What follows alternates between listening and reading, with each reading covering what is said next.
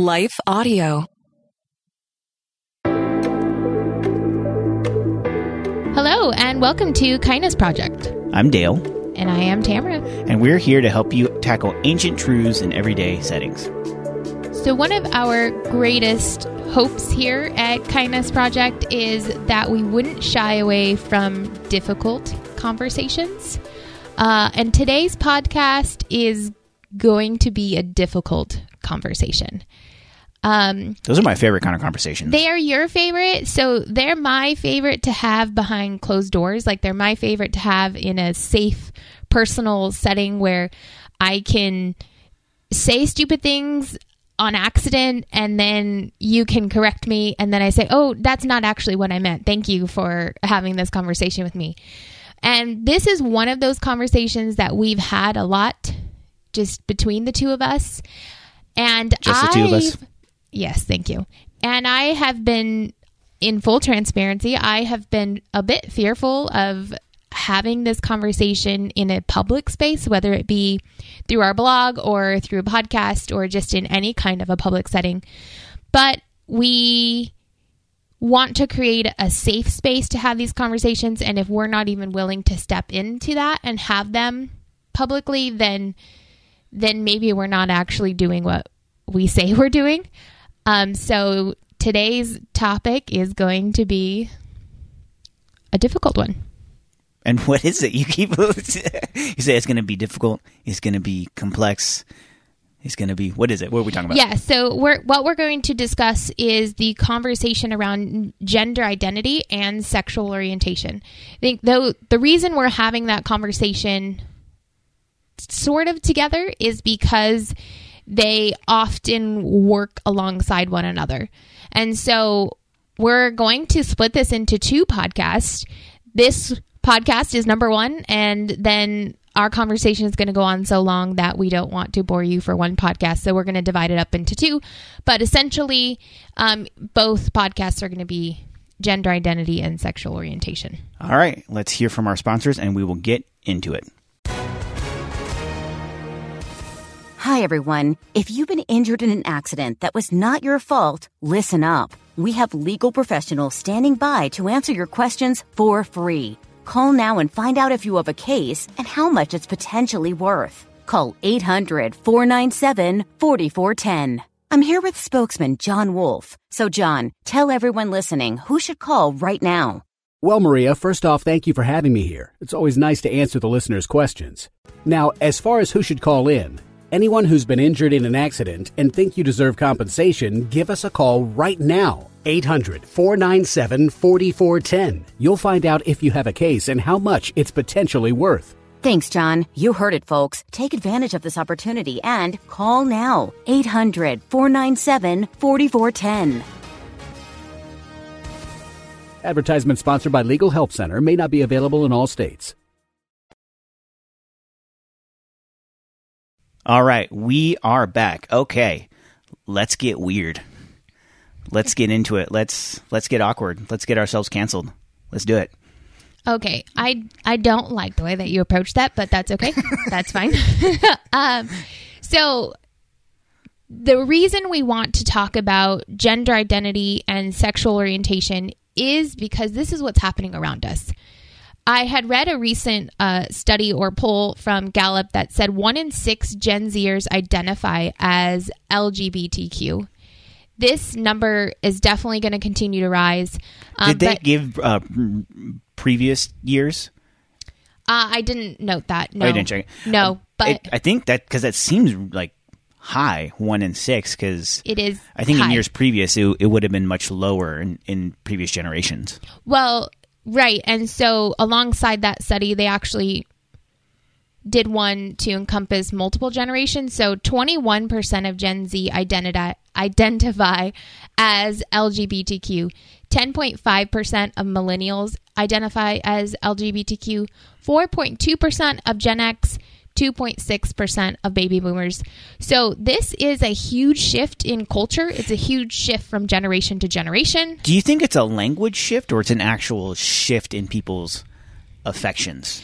That's the difficult part to know. Is it a language shift? Is it now the fact that people feel comfortable to actually express that? Is it, just people are becoming more open about it, and maybe the fact that baby boomers would identify as LGBTQ more commonly. It's just they didn't have a safe place to do that. So I wonder what all is going into that, and whether it's just different language, or if it's actually an increase in people identifying in these ways. Right, like if it's that people were already having the same inclinations, but they just didn't have the identifying verbiage around it, or if actual sexual proclivities are changing on a statistically significant level. Right. I don't know the answer Gallup to didn't that. tell us that. No. But we're curious. Yes, exactly.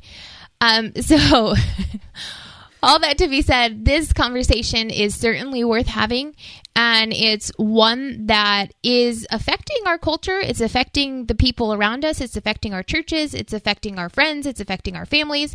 So to decide, and that's not something I want to deal with because it's not something that's I'm encountering in my own identity, I think is rather foolish of us as Christians in general, because if we truly want to flip the world upside down, right? Like you see that language in Acts a lot, like believers came and they flipped the world upside down. And it's, if we really want to do that, we need to know what's happening in culture. We need to know what's happening with the people around us.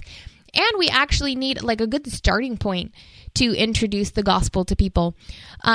Again, this conversation is hard to have in public because you're harshly judged on either side. No matter where you land on this, no matter if you're affirming or not affirming, or you're still thinking through terms and trying to understand it, any kind of public conversation I've seen around this topic is judged harshly. And so I'm aware of that, and that's hard, but again, it's a conversation that needs to happen. So our goal is not to touch on every layer, to discuss every unraveling of this, because we are talking gender identity and sexual orientation. Those are two big conversations, and we're trying to do it in 2 podcasts. So again, we're not going to talk about everything, but we want to think through a biblical framework that we're able to operate within. I think that's our number one goal on the podcast today is there a biblical framework? If so, what is it? And how do we deal with this complex cultural conversation from a biblical perspective? Yeah. And so I think the place we want to start is with, I guess, defining terms, laying the groundwork for the kind of the foundations of how to think about sexual orientation, right? Right. So the normative constructs that we are often most familiar with when it comes to... So when you say what we're most from, this is kind of like normative speaking from a perspective of the beginning of history up until about 10 years ago. Right. This was normative. Yes. Mm-hmm. Thank you for clarifying. And we're going to try and do a lot of that because we do want to be mindful of the language we're using. So thank you. Continue to stop me. So the normative up until recently construct of understanding sexual orientation is that it starts with biology. You are biologically a man who also identifies as a man, is sexually attracted to women, or you are biologically a woman who identifies as a woman and who is sexually attracted to a man. So check. Yeah. So I think it's important to say, this is the, again, normative construct that we understood throughout history, and now that is changing. Right. That has been the normative in all civilizations that have survived through the millennia. Men get with women, have babies. That's kind of the normative sexual ethic of marriage is the center of the community, and that marriage is a man, a woman, resulting in children. And that's been the normative understanding of kind of how it all works. Right. And so what's happening now in regards to the conversation is we're seeing a shift, obviously, in these constructs. So there is now a lot more acceptance and even encouragement for someone to express fluidity when it comes to their sexual orientation and when it comes to their gender identity. So someone might biologically be male, but identify as female and be sexually attracted to both male and female. So we have really these three categories of biologically, your sex is what, male or it's female, and then your gender identity, what you feel most comfortable expressing yourself to be, could not necessarily be the same as your biology. And then your sexual orientation, that could be something different as well. So there's sex, your biological sex. There is gender identity as well as gender expression. And then there is sexual orientation. So there's three things happening when it comes to your identity. But they are now being segmented out or differentiated in a way that I don't think we've ever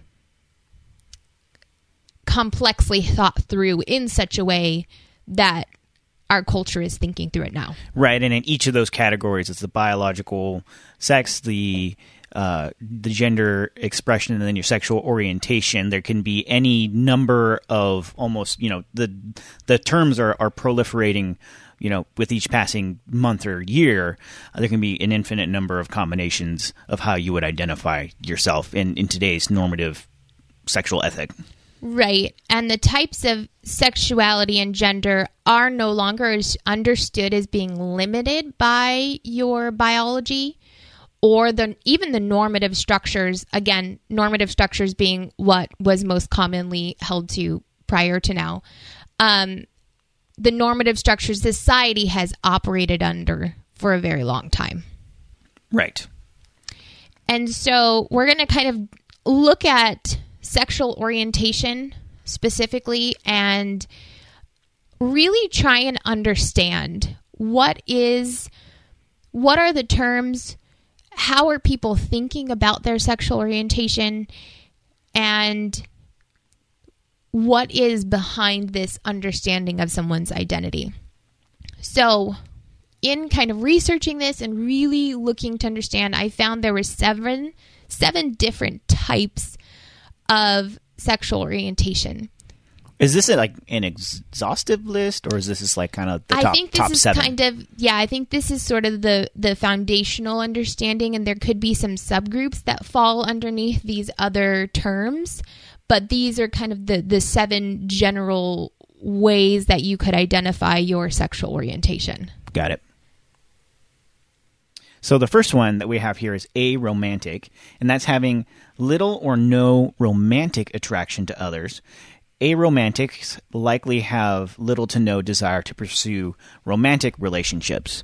Then you have asexual, having little or no sexual attraction to others. Unlike aromantics, asexual folks may want romantic relationships just without the desire for having sex. So a question on the aromantics, does that mean that they can be sexually attracted to someone even if they're not romantically attracted? Or is that just a further kind of expression of being asexual? You're not just asexual and not interested in people sexually. You're not interested in romance at all.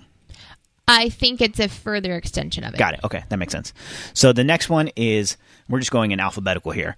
Bisexual, which is sexual attraction to both men and women. Bisexuals mainly keep their range of attraction limited to those two specific categories. Demisexual, not experiencing sexual attraction unless there is an emotional connection. Heterosexual, commonly described as being straight. That is when you are one gender and you are attracted to people of the opposite gender. Homosexual is when you're attracted to someone of the same gender. This is what is referred to as gay. You can be lesbian, and so you're attracted to either a man attracted to a man, woman attracted to a woman. And then there's pansexual, coming from the prefix in the Greek pan, which means all. So pansexuals are people who may feel attracted to people of any gender or gender identity, whether male, female, trans, queer gender, etc. It's just everything's kind of up for grabs. Right. And So really, there is freedom to explore your sexual orientation, and there's actually encouragement to explore. Like, you don't need to define yourself. You can still be figuring it out. There is no shame. There's no parameters. There's no boundaries. Like, you can just explore your sexuality. And you're speaking right now from the perspective of what is our current social ethic. Yes. So, in the exploration of your sexual orientation, there's a strong desire to not bind yourself to a label. But for the sake of our conversation, we do think it's helpful to understand the spectrum of sexual orientation. So again, someone who is viewing their sexual orientation, they might not necessarily like any of these labels or any of these types, which is fine, of course, but we do think that's helpful as we're having a conversation to identify key terms. Yeah, because as we were researching for this, I found a couple of places where it would say, here's definitions for these terms, but whoever identifies with these terms can really define them any way that they want. So, for the sake of conversation, just kind of the general ways that we can refer to these things in a way that kind of helps us wrap our arms around making sense of it. Right. And in this conversation, one of the big questions as we're evaluating it and trying to understand it is whether or not someone's sexual orientation is chosen or not. And we'll discuss that in just a moment. And we're back. So the question is nature versus nurture. Are you born this way, as Lady Gaga would say, or is there something a little bit more chosen or even changing about sexual orientation? Right. And so according to American Psychological Association, they would say sexual orientation refers to an enduring pattern of emotional, romantic, and or sexual attractions to men, women, or both sexes. So the APA also states that these attractions are generally not chosen. So sexual orientation is understood as an unchosen capacity or predisposition. I clearly can't say that word. Predisposition for sexual desires toward one or both sexes. There is other research from the APA as well, though, that while sexual orientation isn't something that is chosen necessarily, that doesn't mean that it can't be influenced somehow, which kind of going back to our question at the top, like about the statistics, like is the language is changing or is actual proclivities changing? Because there's been a fair bit of research conducted by the APA, peer-reviewed research that says that sexual orientation can be influenced by outside factors. Doesn't mean it always is, but it can be. It's kind of like nature versus nurture. This is a larger question within psychology in general, for all kind of character traits and addictions or whatever it is it because you were born that way and so you have that proclivity, or is it because you were raised that way, nature versus nurture? And the question is almost always both and. Right. It's just a measure of a matter of how much of which. And so that same thing kind of applies to sexual proclivities. How much of it is inborn? It's tough to say how much of it is influence. It's just that both of those things are at play. Yeah, that's a really good point to make. And oftentimes Christians, I think, come from the perspective that, well, just change your mind. Like, just change that aspect of who you are and start being attracted to the opposite sex only. And that's really unfair to just make that claim, right? Especially with the research that we've seen, that there is some aspect of it that does involve nature, and there's an aspect of it that does involve nurture. Yeah, so that's kind of the groundwork. It took us like 20 minutes to do this, just defining maybe the terms. Maybe this will be 3 podcasts. Yeah, maybe. I don't know. Yeah, so now what we want to do is kind of look at, is there a biblical framework? Where does the biblical framework fit in with what we see happening in the world today? Are there things that we can affirm? Are there things that we ought not to affirm? What does the Bible kind of say about all of this that we can map onto our modern day experience in a way that's faithful?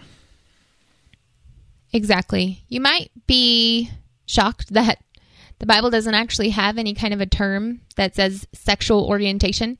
That language was definitely not used when scripture was written. It wasn't used culturally. It wasn't understood as anything other than what was happening, right? Yeah, I've actually done some reading on, I don't know if you've read Preston Sprinkle. I think his book is called People to Be Loved. That kind of talks about sexual orientation from the biblical first century perspective. And even he goes beyond saying, sexual orientation wasn't a term that was used. He argues that in the ancient world, in the time when the biblical text was being written, that wasn't even a concept that they would have had. Like, they didn't have the philosophical framework for like sexual orientation or gender identity. Like, they didn't think of themselves as straight or gay or whatever it might be, even in the times of like in Greek culture, like where soldiers would sleep with other male soldiers, they would never identify as gay. They just didn't have the categories to think of those types of things in the way that, in a modern sense, that we talk about sexual orientation. But just because it didn't have that in terms of categories or language, it doesn't mean that we don't have a framework in any kind of sense that we can look to scripture for. Right, correct. It's just that they didn't necessarily think in those terms, because there were certainly people who were having non-heterosexual sex, right, and had non-heterosexual attractions. It's just that we kind of have to do a little extra kind of work, because even the concept is something that is a newer concept that we have to kind of adjudicate how it shows up in scripture. Mm-hmm. And so where we kind of start is, what is the biblical understanding of sex, and what is the biblical understandings of humanity in relation to sex? So humans are created as sexual beings. After God created Adam and Eve, he told them, be fruitful and multiply. Like, go have sex. And so like that, the very first commandment of God. It was the very first thing. And I know we laugh and it's funny, and some pastors are like, oh, Eve and whatnot. But, whoa, man. Right. Like those cheesy jokes. But really, this understanding that as human beings, we were created to be sexual beings. So the idea of sex as a topic is laid out in scripture from the very beginning. It's kind of on the first page, yeah. Yeah. And the Bible is constantly reaffirming the framework of sex being between one man and one woman within the confines of marriage. And that's how we see the intention of what God created, that union between man and woman, to happen within the confines, again, the sexual relation aspect, right? To happen within the confines of marriage. And so we can't separate even marriage out and say, okay, sex just means between a man and a woman. Actually, what we see is sex means between a man and a woman within the context of marriage.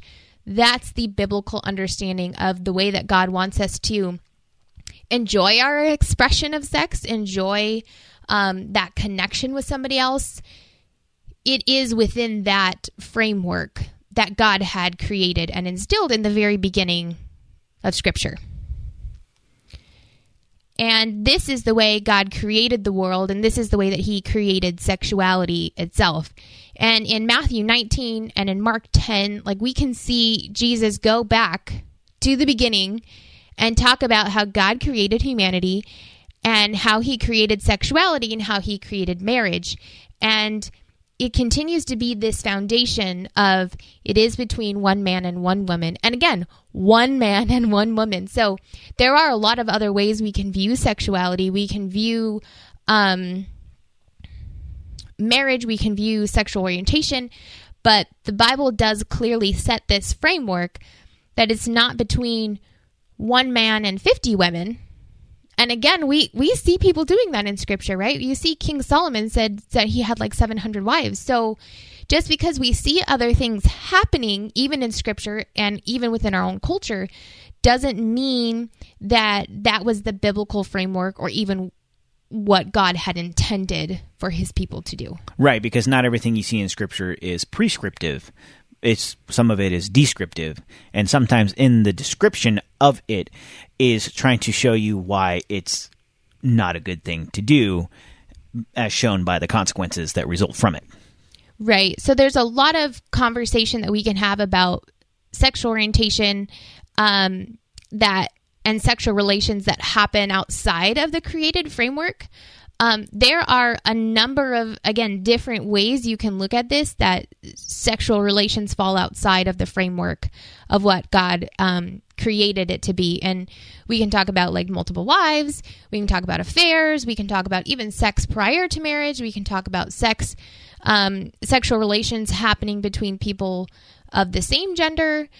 So there are a lot of different ways you can view sex, but the biblical framework that we have to continue to go back to, and it really is a pretty robust case from Genesis all the way to the New Testament, is what God created us to be. The way that he created us to relate to one another sexually is one man and one woman within the confines of marriage. Right. Yeah. And even one thing that I'm thinking about too, like, this is probably a rabbit trail that we can maybe go on in some way, somehow find our way back, of even the be fruitful and multiply, where bound up in that one woman, one man, in the context of marriage, it was even that that sex is inextricably connected with like procreation.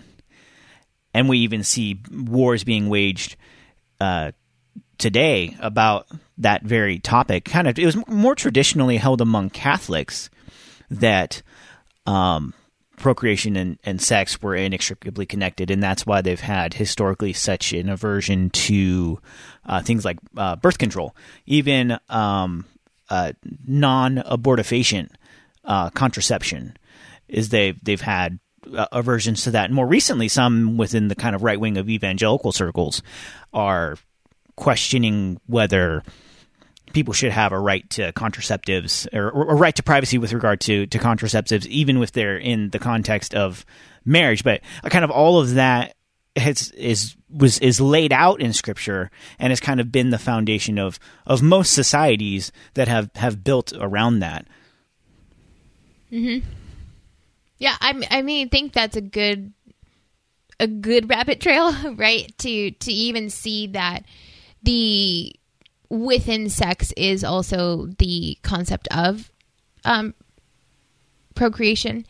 But yeah, I think that's another conversation too, is whether that's a mandate that we still have to uphold to. And again, we could probably go long into that. I've emailed somebody back and forth a few times regarding that exact subject. So there's because I'm, just for the record, I'm not anti-contraception. Right. I'm just saying, like, there is a theological connection there, and people have interpreted that theological connection in different ways. Mm-hmm, but mm-hmm. it's a part of the conversation as well. Mm-hmm. Yeah. And an important part of this conversation of sexual orientation, I think, is that there's a lot of ways that we've seen culture, generations, and just history, even in biblical history, of people operating outside of God's created order for sexual orientation, right? So we've seen this happen in a number of different ways. And obviously right now, the key topic that's happening is in regards to the various types of sexual orientation that people are identifying as. But if you even just think about something that was a cultural shift in like the 18th century, was at that time, I think there was a law in Massachusetts, it was a crime for anyone to practice fornication. So now what? Fornication, I think is what you meant to say. Did it say fornication? Yeah, fornication. No, what so is it, like Pedialyte for you? What? Or Pediasure. They always talk about fornication. Pediasure. Fortification. That's the word. Fortification. I don't even know what's happening. Let's move on. This is a disaster. Okay, so in the 18th century, Massachusetts, probably saying that word wrong. In It was a crime to fornicate. There you go. Is that better? Yeah, and there are some places where I think, obviously it's been overruled by Obergefell, and those laws aren't on the books anymore. But I think a number of states still have, like, on the books, sodomy laws, yes, anti-sodomy laws. They do. And the only reason we bring this up is not to say, like, we need to go back to that time, but to show that the acceptance of culture or the non-acceptance of culture actually doesn't verify or change what God's intention for anything related to sex is, right? So I think it's pretty insane that anyone would, like, be criminally charged for fornicating.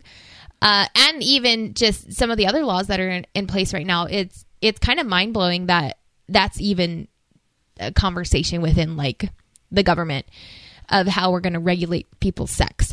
So that's a big topic now, right? Like, how is the government going to regulate people's sexual orientation? I mean, people are very concerned, yeah. Yes. So all that to be said, culture, history, biblical history even, the approving of or the disapproving of any kind of sexual orientation or sexual relations does not change the way that God designed it to be.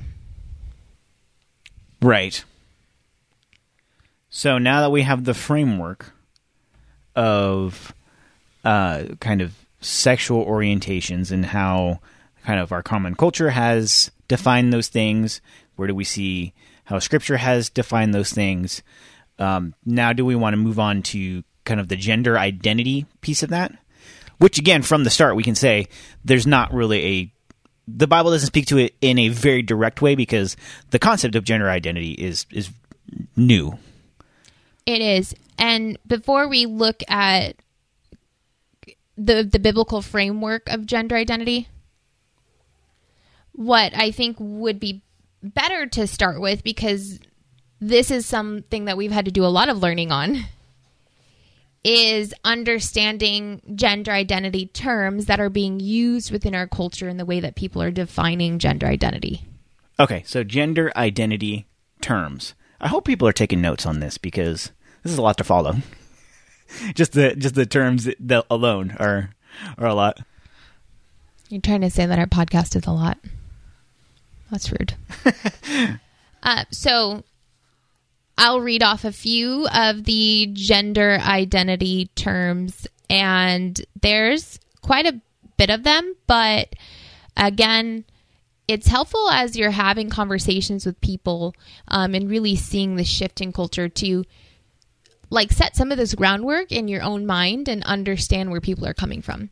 So in terms of sex, that obviously we used to think, like, sex was different than the way that it's identified now. Now, sex very specifically refers to a person's biological status and is typically assigned at birth, usually on the basis of external anatomy.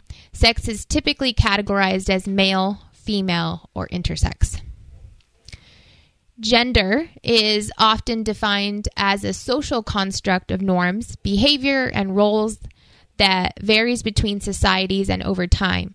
Gender is often categorized as male, female, or non-binary. Just a non sequitur anecdote on those two terms, where even those can get confusing. I heard this story about an older lady who was talking to her daughter, and she was talking about, like, oh, hey, like, I recently went to this sex party. And the daughter's like, sex party? What do you mean sex party? Like, oh yeah, or this couple over here went to their sex party and they had the balloons and they pop the balloons, they see if it's pink or it's blue, and she's like, oh, you mean gender reveal party. So but the terms can cause misunderstandings if you don't use them right. Right, because even based on the way that I just read these definitions, sex party would have been the appropriate term. Right? Yeah. But that means something completely different. Does, yeah. Going to a sex party, grandma. Okay, so gender identity is a person's own internal sense of self and their gender, whether that is man, woman, neither, or both. Unlike gender expression, gender identity is not outwardly visible to others. For most people, gender identity aligns with the sex that they were assigned at birth. The American Psychological Association notes for transgender people, gender identity differs in varying degrees from the sex assigned at birth. I hope that this isn't getting too confusing, but hopefully I'm So you have sex, saying them clearly. To say it crudely, sex, that's the body parts. Biology. Gender is the social construct of man and woman, maleness and femaleness. Gender identity is where you place yourself on that, now spectrum between male and female, how you self-identify with gender. Yes. Okay, we got that so far. And then there's also gender expression, which is the way that you show people that gender identity is obviously the way that you express it. So this is how someone presents their gender outwardly through behavior, clothing, voice, or other perceived characteristics. Yeah, I remember watching this video a while back where someone was talking about kind of gender fluidity and gender identity, and they were talking about the way gender expresses itself, gender expression as opposed to gender identity. And they said, if you sit, here, with your leg across your knee, you're expressing more masculine. But if you kind of cross your leg like this, you're expressing more feminine. So kind of that, along with clothing, style, different other things, that would fall under gender expression. Yes. Which was interesting to me because I was I never thought of me folding my legs as being a gendered activity because, depending on how flexible my leg's feeling, I might do it one way or the other. Well, and the understanding of gender expression is very much tied to the culture and society you're living in. Right. Because what might seem like a female expression here in America could be a male expression in another country. Right. So we got sex, which is the biological reality. We got gender, which is the social construct surrounding the biological reality. You got gender identity. Where do I place myself on that chart? And then gender expression. Now that I've placed myself on that chart, how does that express itself? Is gender expression. Right. And then you have cisgender, or just cis. Is that how people... Cisgender. Not cis. Okay. Cis. It's an adjective that describes a person whose gender identity aligns with the sex they were assigned at birth. So that would be like me and you. Yes. Biologically, male and female, we identify as such. It's a one-to-one. And then, I guess sort of the opposite of that, maybe it's not opposite's the right word, but transgender, or simply as known as trans, is the adjective used to describe someone whose gender identified differs from the sex assigned at birth. So a transgender man, for example, is someone who was listed as a female at birth, but whose gender identity is male. Right. So non-binary is a term that can be used by people who do not describe themselves or their genders as fitting into the categories of man or woman. A range of terms are used to refer to these experiences. Non-binary and genderqueer are among the terms that are sometimes used to describe somebody who doesn't identify with either one of the categories. Yeah, so I read that genderqueer can be used sometimes as an umbrella term for people who are not cisgender, whereas non-binary is a little bit more specific.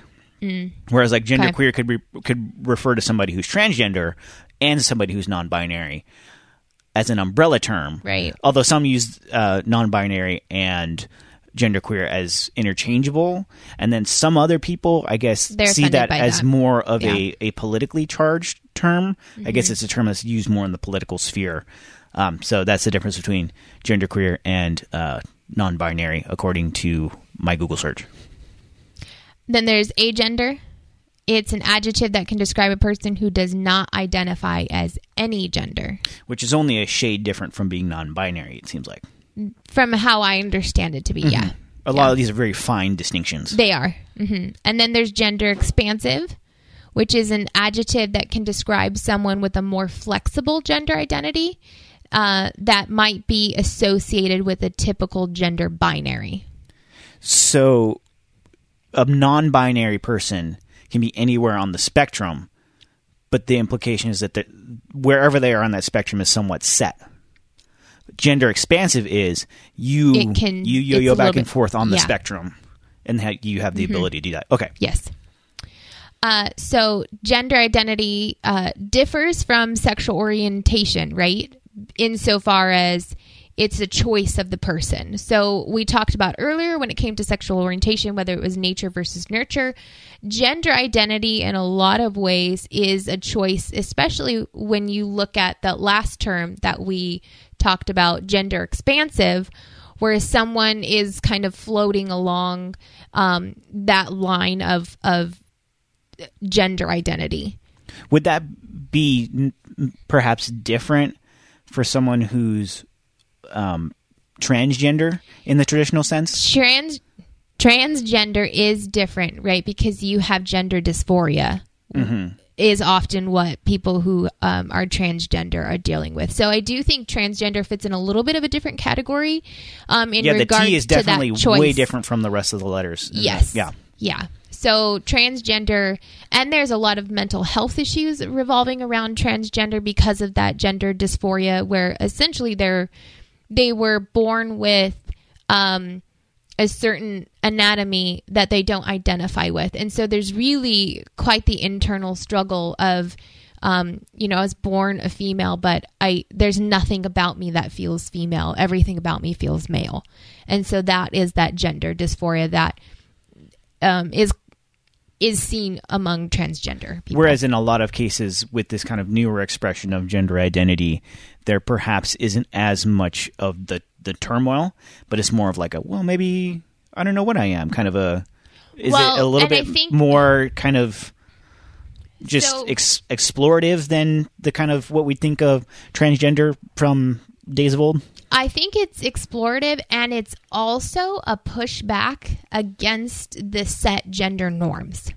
So from the reading that I've done and kind of the way that I understand it to be is, so for example, when I was growing up, there was like a season in life when I felt more engaged in quote unquote male types of expression. So I loved sports, and I loved soccer, and I didn't like dresses, and I didn't want to paint my nails. And so in the era of us, it was like you're a girly girl or you're a tomboy. But I think this new generation is far more nuanced and far more contemplative about those things, where I wouldn't think one way or another about that, to be honest with you. But now the culture is like, well, why can't I explore that a little bit more? Why can't I think about that? Why can't I actually figure out, like, who am I and what are these expressions that I'm, like, showing to the world? And so for those who are on the range of gender identity,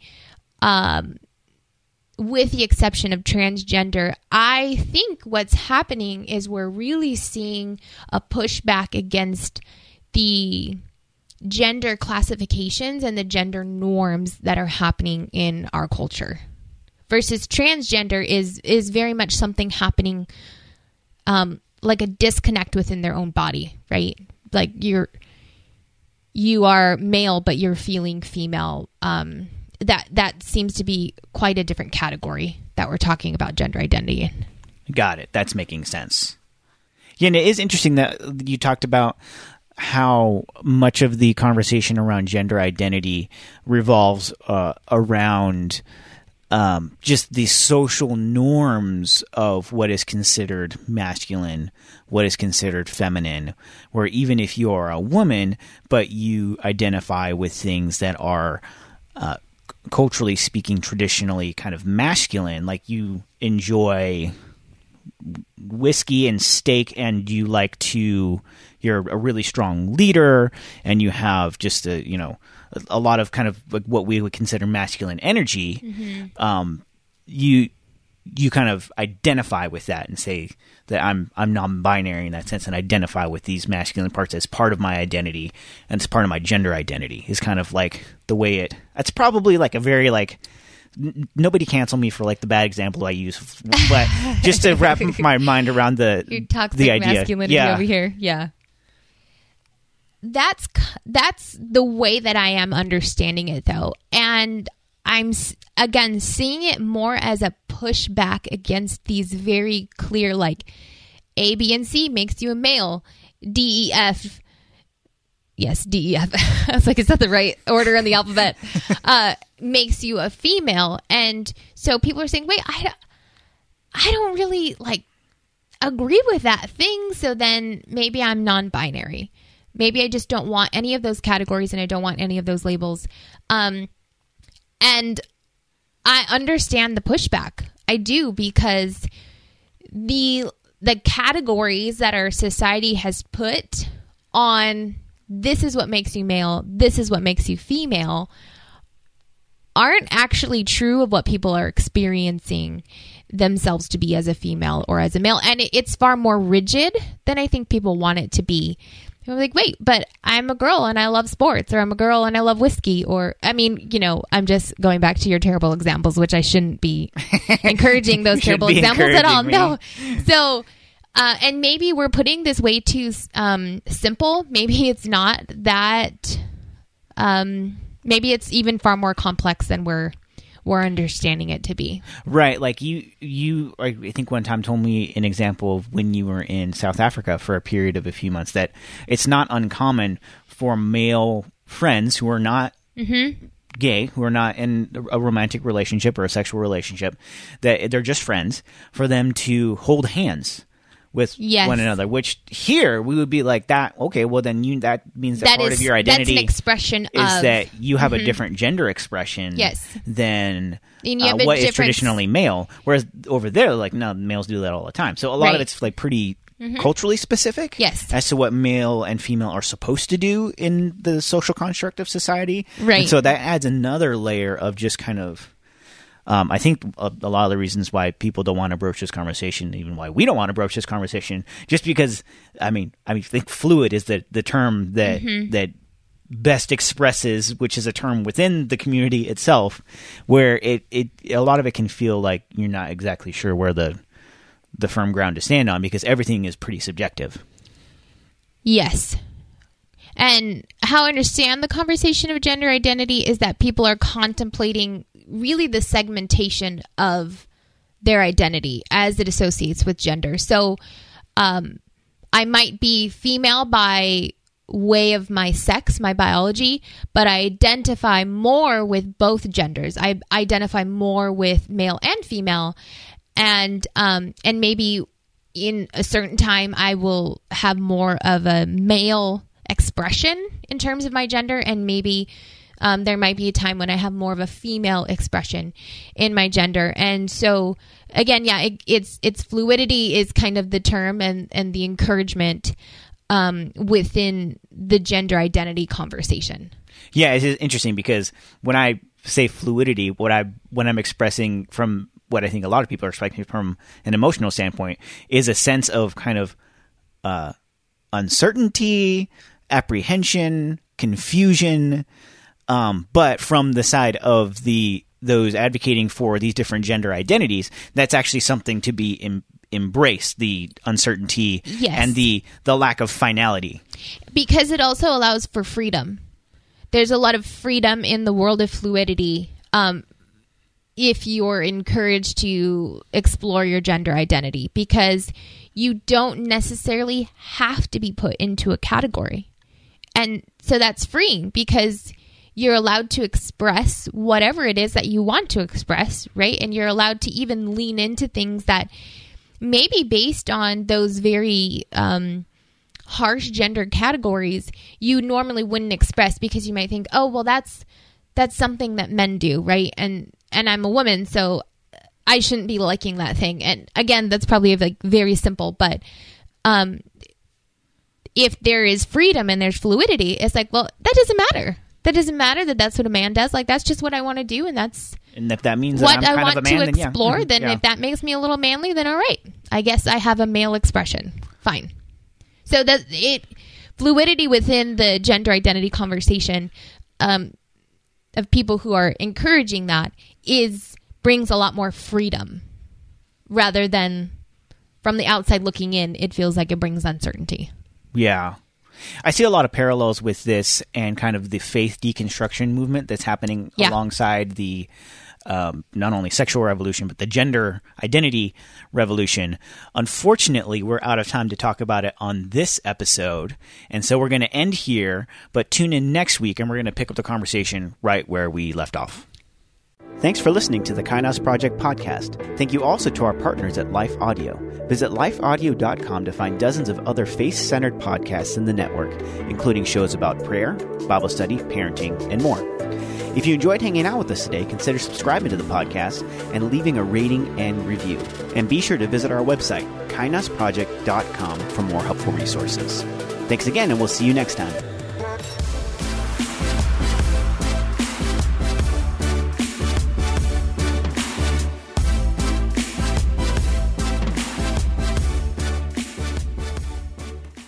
There's no better way to start your day than spending time in God's Word and in prayer. Don't know where to start? We have a free daily prayer podcast created to help you do just that. The Your Daily Prayer podcast delivers a thoughtful devotional and timely prayer to you 7 days a week. Gain inspiration, faith, and encouragement with daily messages in 10 minutes or less. To start listening now, search Your Daily Prayer on your favorite podcast app or visit lifeaudio.com.